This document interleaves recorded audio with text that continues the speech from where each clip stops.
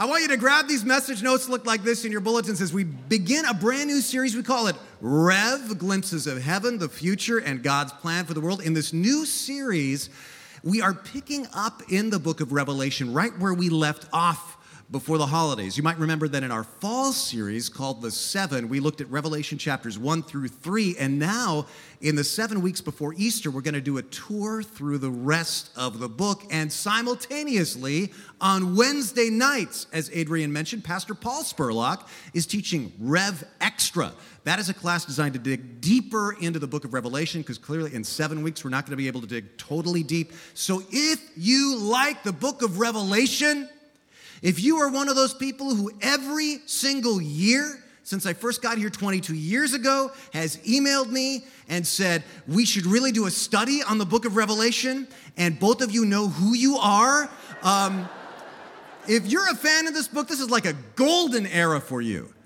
But what about those of us who are a little intimidated by this, right? A lot of us look at the book of Revelation, we think about all the imagery of the apocalyptic beasts and dragons and symbolism that seems so hard to understand. Why should you care about this book? Well, the book of Revelation was originally written to first century Christians being brutally persecuted by the Romans. Bleak future, seemingly hopeless present. But after 3 centuries of this, Christians not only survived, they thrived, in large part inspired by what they found in this very influential book. And here's the thing, it can have the same effect on you and me, and we need this. The world, again, feels very scary. Christians, again, being brutally persecuted in many countries. And maybe it's not the headlines, maybe in your life right now, your relationships or your job or your future somehow seems very overwhelming to you. You need to know what's in this book, the book of Revelation, that inspired generations of those early Christians to have hope. And here's why I'm so excited about this as a pastor. The world is scary, and I think, therefore, what people need to see in Christians more than anything is hope. Do you agree with that? They need to see people full of hope. But instead, what they often see in us is people full of fear. And a real study of the book of Revelation is really going to transform you. Your hope level might be high right now. It's just going to go through the roof after you've dived into this. And let's start with Revelation chapter 4. I call the verses we're going to look at today, Hello from the Other Side.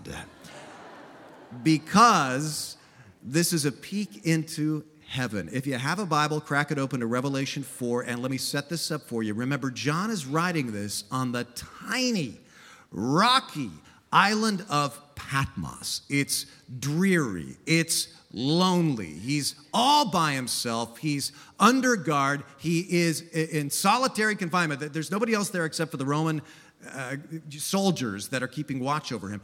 And then Jesus kind of taps him on the shoulder and says, hello, come on up for a peek to the other side, a peek into heaven. Imagine how that felt to him. Imagine that as you hear these words. John writes this, after this I looked, and there before me was a door standing open in heaven. And the voice I first heard speaking to me like a trumpet. And last fall, as we looked at Revelation chapter 1, we learned this was Jesus Christ. Same voice said, come up here, and I will show you what must take place after this. And at once, I was in the Spirit. In other words, this was a spiritual thing. It was a vision.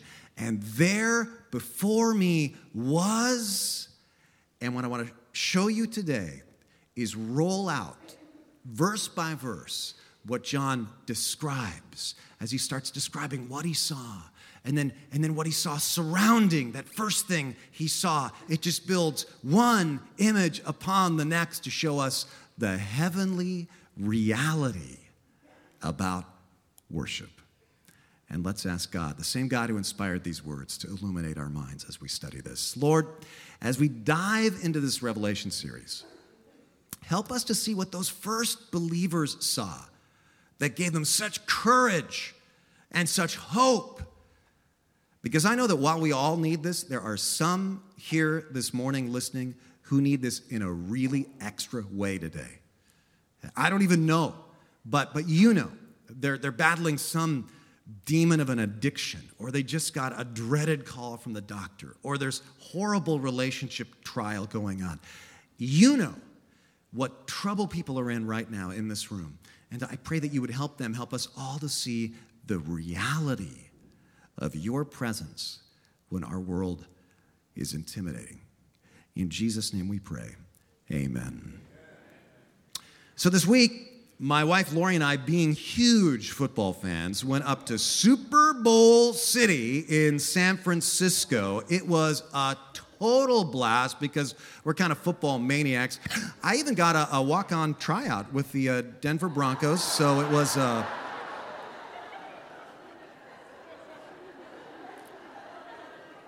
They turned me down, but still I tried. But I say all this to kind of give you my credibility on what I'm about to say next. I just love football, but I have to admit I was a little bit taken aback when I was watching something and over an aerial shot of the stadium where the Super Bowl is about to happen, an announcer said these words, "Make no mistake, worship happens here." Would you agree with that? About the Super Bowl? Honestly, I would. I think it becomes a religious experience for a lot of people. And then I'm kind of thinking about that. Then I come across a column this week. Now, this is a column about the Super Bowl, but listen to what this columnist says. He says, "We were born to worship. That's why Americans invented the Super Bowl." And he goes on, "Our national religion is not Catholic or Protestant. It's sports." Article goes on, last year, just over 111 million Americans watched the Super Bowl. That's roughly the same number of people who go to church each week in the United States. And now watch this.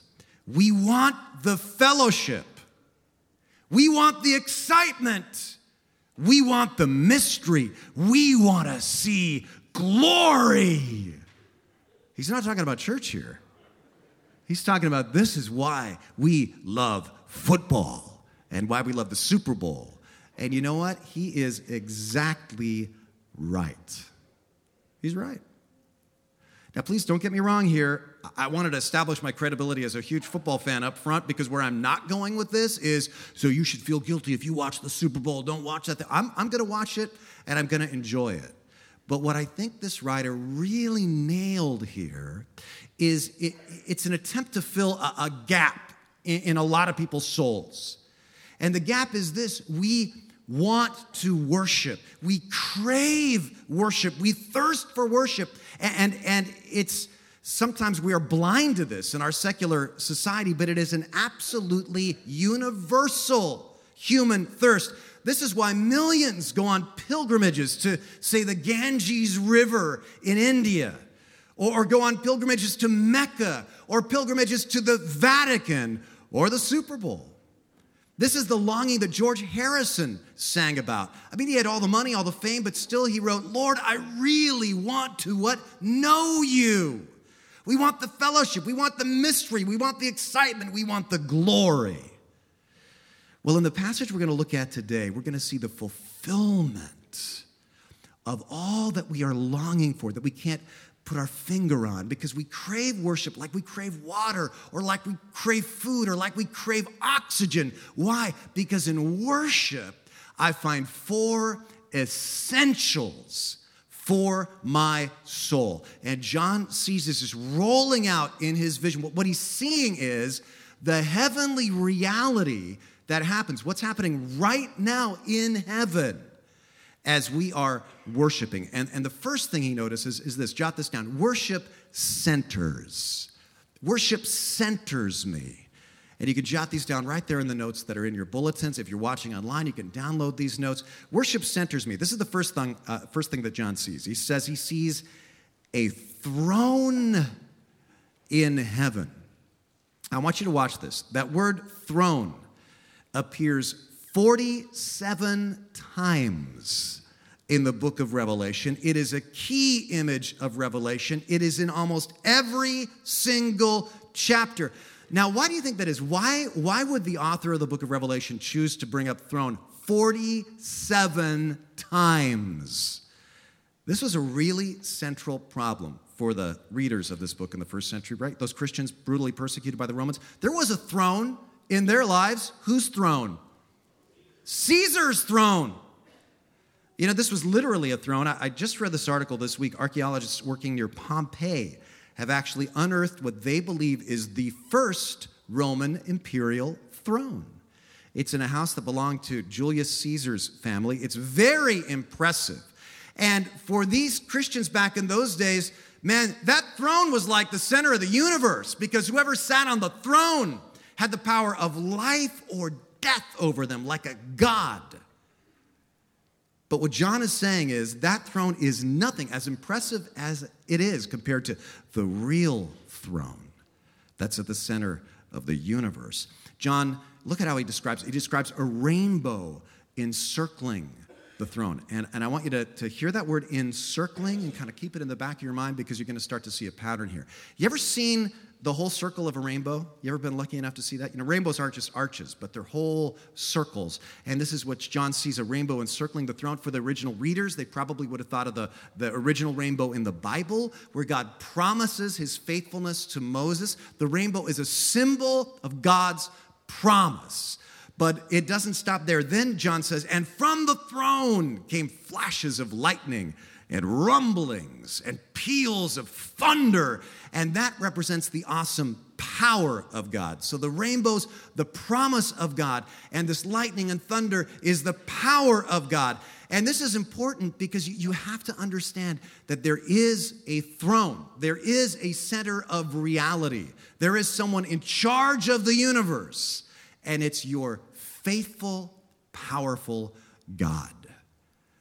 And worship centers us in on that. And if I'm not centered like this, what happens is I get so distracted in my life. I want to show you something. I love this quote from Eugene Peterson. He says, people who do not center on God through worship live in a vast shopping mall where they go from shop to shop, making endless trips to satisfy first this need, then that appetite.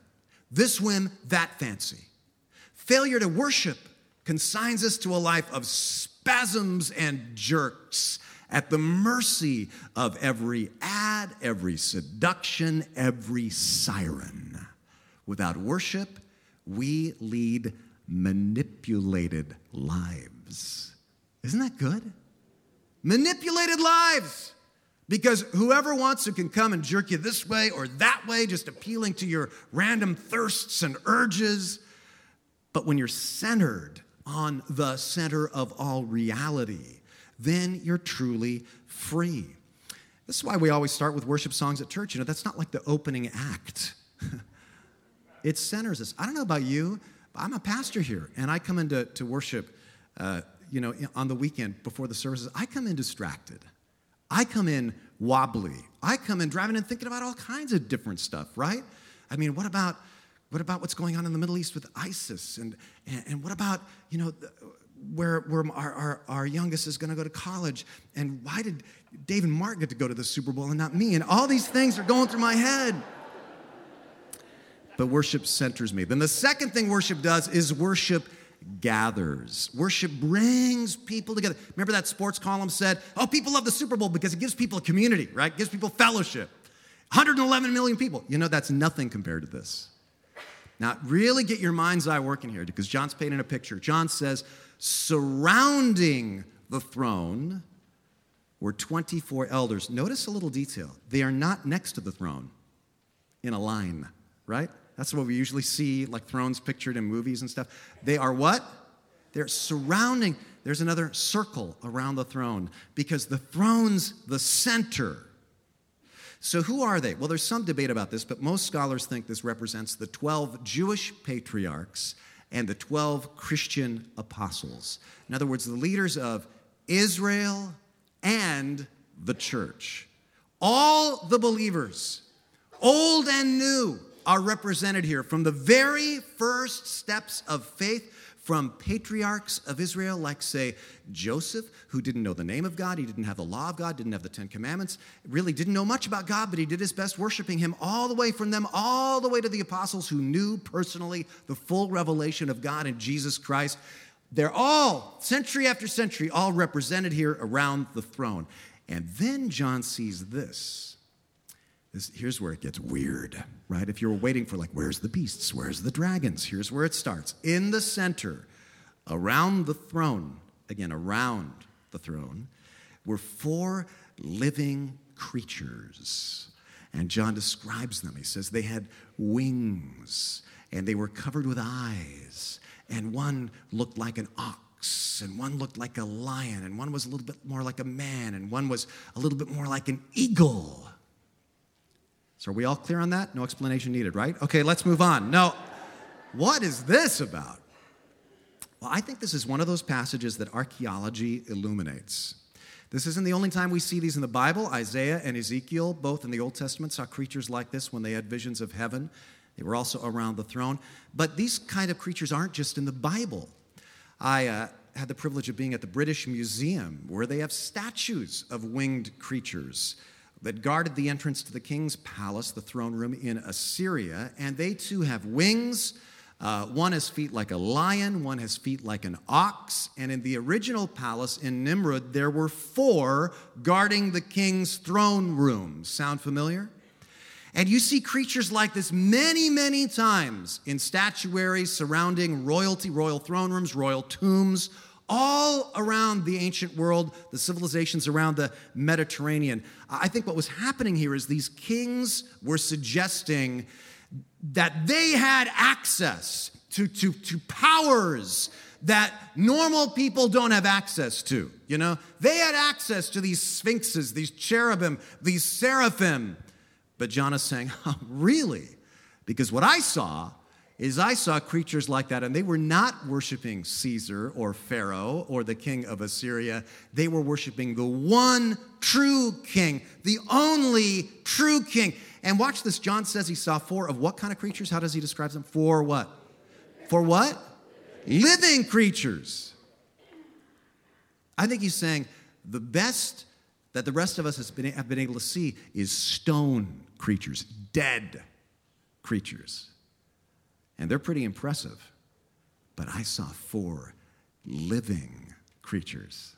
I saw the real thing, worshiping the real king, you know? And now you got to imagine a camera zooming out, because you saw the elders, then the 4 creatures, and then he zooms out a little bit further, leaking into chapter 5 here. Then I saw many angels, numbering thousands upon thousands, and 10,000 times 10,000, and they... what? Encircled the throne and the 4 living creatures and the elders, all in circles. Then he zooms out even more, and he sees next every creature in heaven and on earth and under the earth and on the sea. The whole idea is this scene of ever-widening worship with the throne at the center. And I want you to notice something in his description, and this is huge. Follow me here. Does he say, I saw like one big, blurry oversoul? I saw every creature and every angel and every person. They were all blended into one mind. They'd all been assimilated into the Borg. And having lost their identity, they were all worshiping God together. No. In fact, he says there are people from every tribe and language and people and nation. And this is huge, because this is very distinct from the way a lot of people see the other side.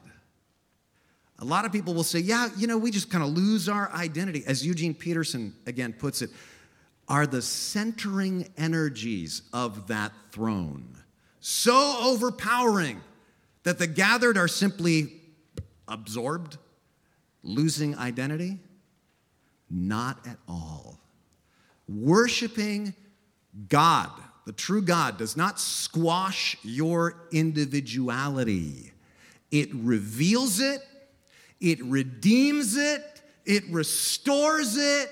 It makes you more of an individual than you could ever be if you didn't have God at the center of your life. See, if I don't have God at the center of my life, then my individuality gets absorbed by every random urge and stuff that comes along, right? But it's when I put God at the center, that's when I'm free at last. Worship centers, worship gathers. Now, think of how much this meant to John. As we said, trapped alone on a prison island.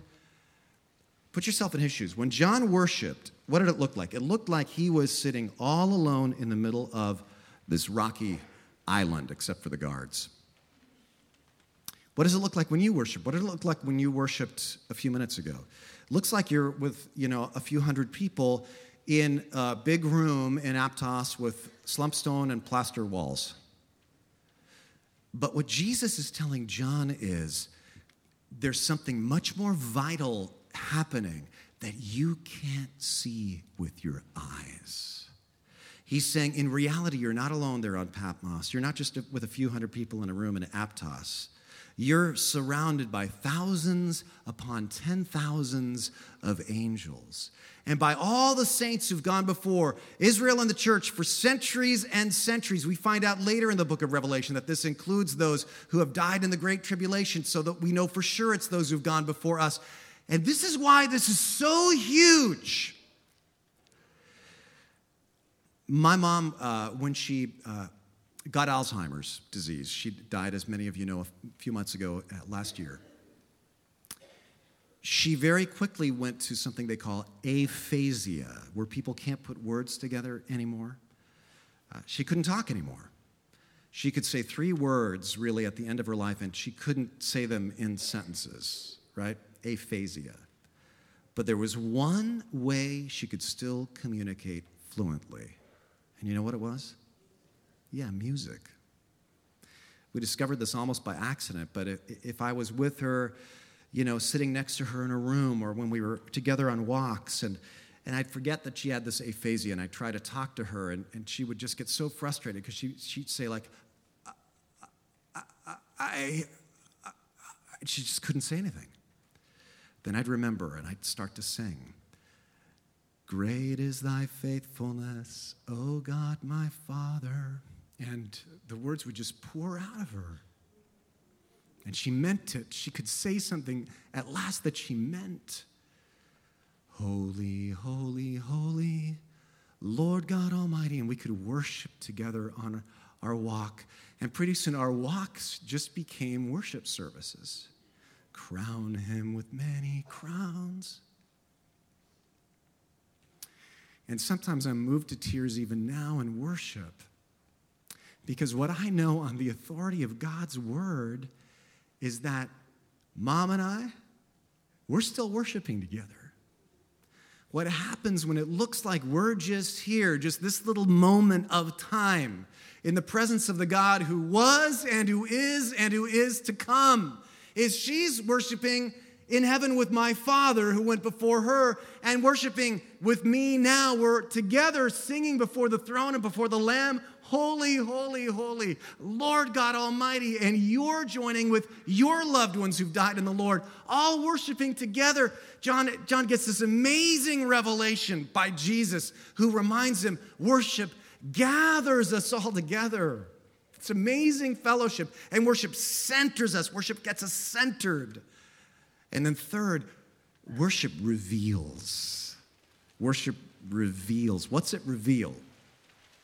2 amazing things: my need and God's fulfillment of that need. Here's a question for you. What happens pretty much every time in the Bible when a human being sees some kind of a vision of heaven? Do they go, oh, cool, heaven. Let me take a selfie, hashtag heaven. Is that what they do? No, what do? They fall, every time, they fall on the ground and they say something like, oh no, I am not worthy to be in the presence of God. I'm unclean, I'm not worthy. And that happens to me sometimes when I worship too. Worship reveals this, because I see God and I see me and I see the gap. And I can't count how many times I've wept thinking, I'm not worthy to be in the presence of God.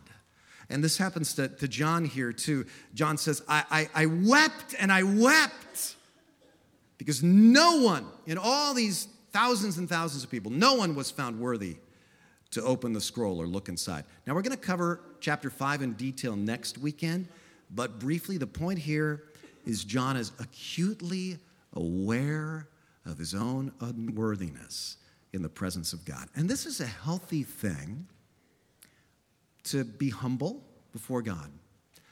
But listen carefully, like any healthy thing, the evil one can try to twist it, right?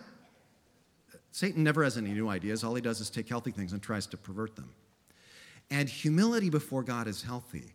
But what happens is this. You're sitting in church, and maybe you've already felt it today. And you've thought to yourself, what am I doing here? I don't belong here. These are all good church people. I've blown it so many times. God must be sick of me.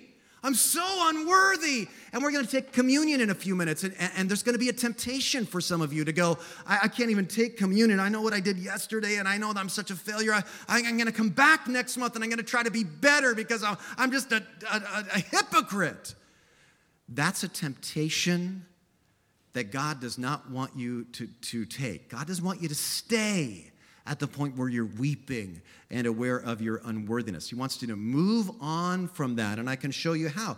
This is the good news. An angel tells John, do not weep.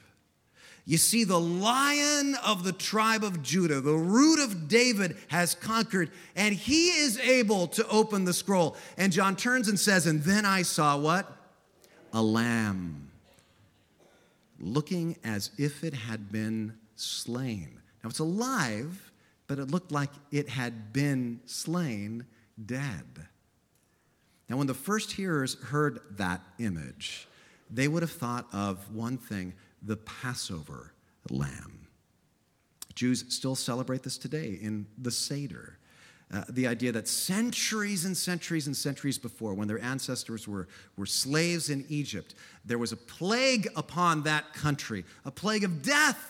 But God warns them, and he says, take the blood of the lamb that you eat at dinner tonight, and what I want you to do as a sign is to put it on the doorposts of your house so that when the angel of death sees the blood, he passes over your house, and you're spared from the plague. And that's why they call it the Passover. They were literally saved by the blood of the lamb. And Jewish people remember that miracle during Passover or the Seder. Jesus remembered that miracle with his disciples the night he was betrayed. But he reinterpreted the Seder meal and said, this bread, this wine, this cup of juice from the grape, he says, now it's no longer representative of the Passover lamb. It's representative of the lamb that was slain for the whole world. Because none of us is worthy.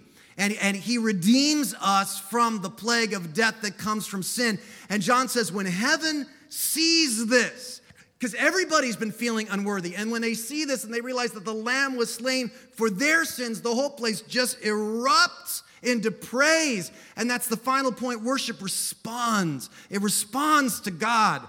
It responds to what we get revealed to us when we study the Word and worship God. It starts in the circles closest to the throne. First come the 24 elders, and it says they cast their crowns before the Lord. What's that all about? I love this quote from Tim Keller. Worship means to so fill your heart with the worthiness of God, not with your own worthiness, because we're unworthy, but with the worthiness of God, that you respond with a wholehearted reorientation of your life. And that's what casting crowns is. It's a symbol of reorientation, going, oh yeah, all these crowns on earth that look like they're glittering down here, money and glory and fame and working for NFL Films at the Super Bowl, they're really not that important. They're not important at all. I cast them at the feet, and then they sing 3 songs in a row. First, they respond to God's otherness. God's otherness. Watch this. The 4 living creatures sing, holy, holy, holy is the Lord God Almighty, who was and is to come. Holy, holy, holy. This is one of those phrases that we see it so much in Scripture that it kind of has the Pledge of Allegiance factor. I pledge allegiance to the flag of the United States of America, where we just kind of say it and goes and we don't think about, what does it mean? What does it mean? What's it mean? When we think of somebody being all holy, oh, that person's all holy, what we usually mean is very religious, right? So religious is the Lord Almighty. That doesn't work, right? That doesn't make any sense. I've heard people say, well, maybe it means like pure is the Lord. That's getting a little bit closer. But two language experts that I read recently said that the Hebrew word for holy means something more like other, alien, strange, different. And when a word is repeated 3 times, it means somebody possesses this attribute in completeness, in perfection. So it's like they're saying, totally different is the Lord. Alien is God. And do you see why this is so important? Like for these first Christians, they lived in a world surrounded by idols. And when I say idol, we think of these giant statues like these ones on the Parthenon of Zeus and Diana and all the other human, looking gods. But actually, when archaeologists unearth the gods, the idols of ancient times, usually they're very tiny. They're kind of like these gods. These guys are about 2 inches tall, like this, little pocket gods that people kept with them, almost like kind of good luck charms. When archaeologists unearth these things, they call them domestic gods. And what people were doing in those days was they were reducing the image of God down to something they could carry around in their pocket. And all these gods, whether they're big or small, they basically look like versions of what? Us. There's just another version of me. But what these 4 living creatures are singing is, no. If there is a God, he's more different than you are from an ant, right? If there is a God, he would be like in another dimension that we can't even imagine. And that's what they're expressing here. The only reason I know anything about God is because God wants me to know it, because he's so different than me. Now, you might be saying, well, that's great for these people back in the idol worshiping days. Well, we don't have that problem anymore, don't we? Don't we try to make God into a little pocket God, little domestic God, little good luck charm? You say, I don't do that. I heard somebody say, if your God likes the exact same things you like and hates the exact same things you hate, that's a pretty good bet you're making God in your own image. Somebody said God made man in his own image, and ever since man's been trying to return the favor. So you got to watch it. Don't tame God. Don't domesticate God. Worship him for his otherness. He's real. He's not just an imagined big version of you. And then they move on to responding to God's creativity. The 24 elders sing, "You are worthy, our Lord and God, to receive glory and honor and power, for you," what? "Created all things. By your will they were created and have their being." Show of hands here. How many of you exist? Quick show of hands. Now, what does this verse say about that? It says, by God's will, you have your being. I don't know what your parents told you about why you were born. You were an accident. No, you were not an accident. By God's will, you have your being.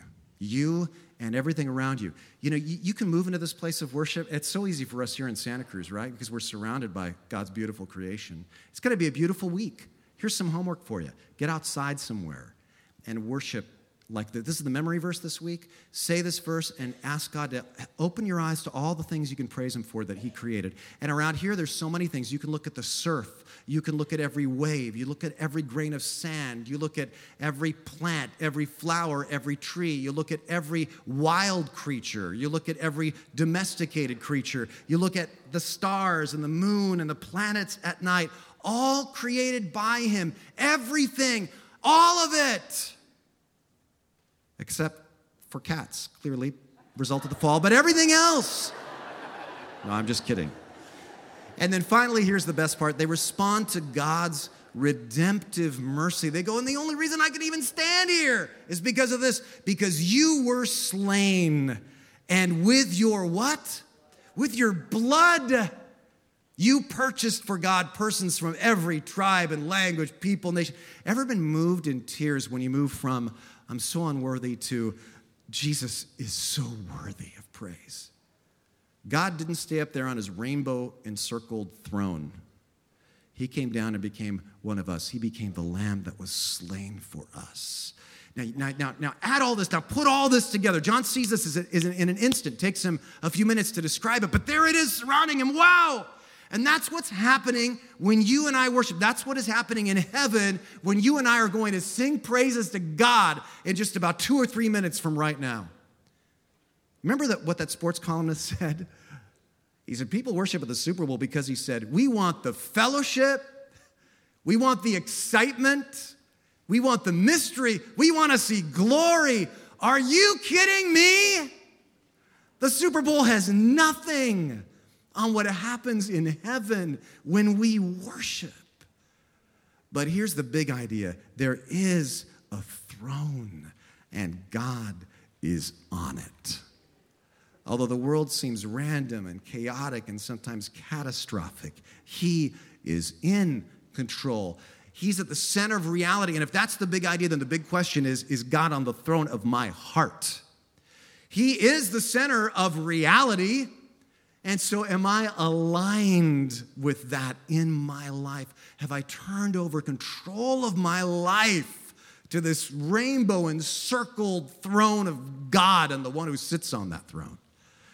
And some of you are going, what are you talking? That sounds good. What are you talking about? Let me just be very practical about this, okay? Let's just walk through a normal day. Look up here for a second. Let's say you wake up tomorrow morning. Before you open your eyes, what are the first thoughts usually in your head? Coffee, right? Or worries, or my agenda. How about this? Just consciously choose to say, God, before I think of that, God, I just want to acknowledge you as the center of everything that happens to me today.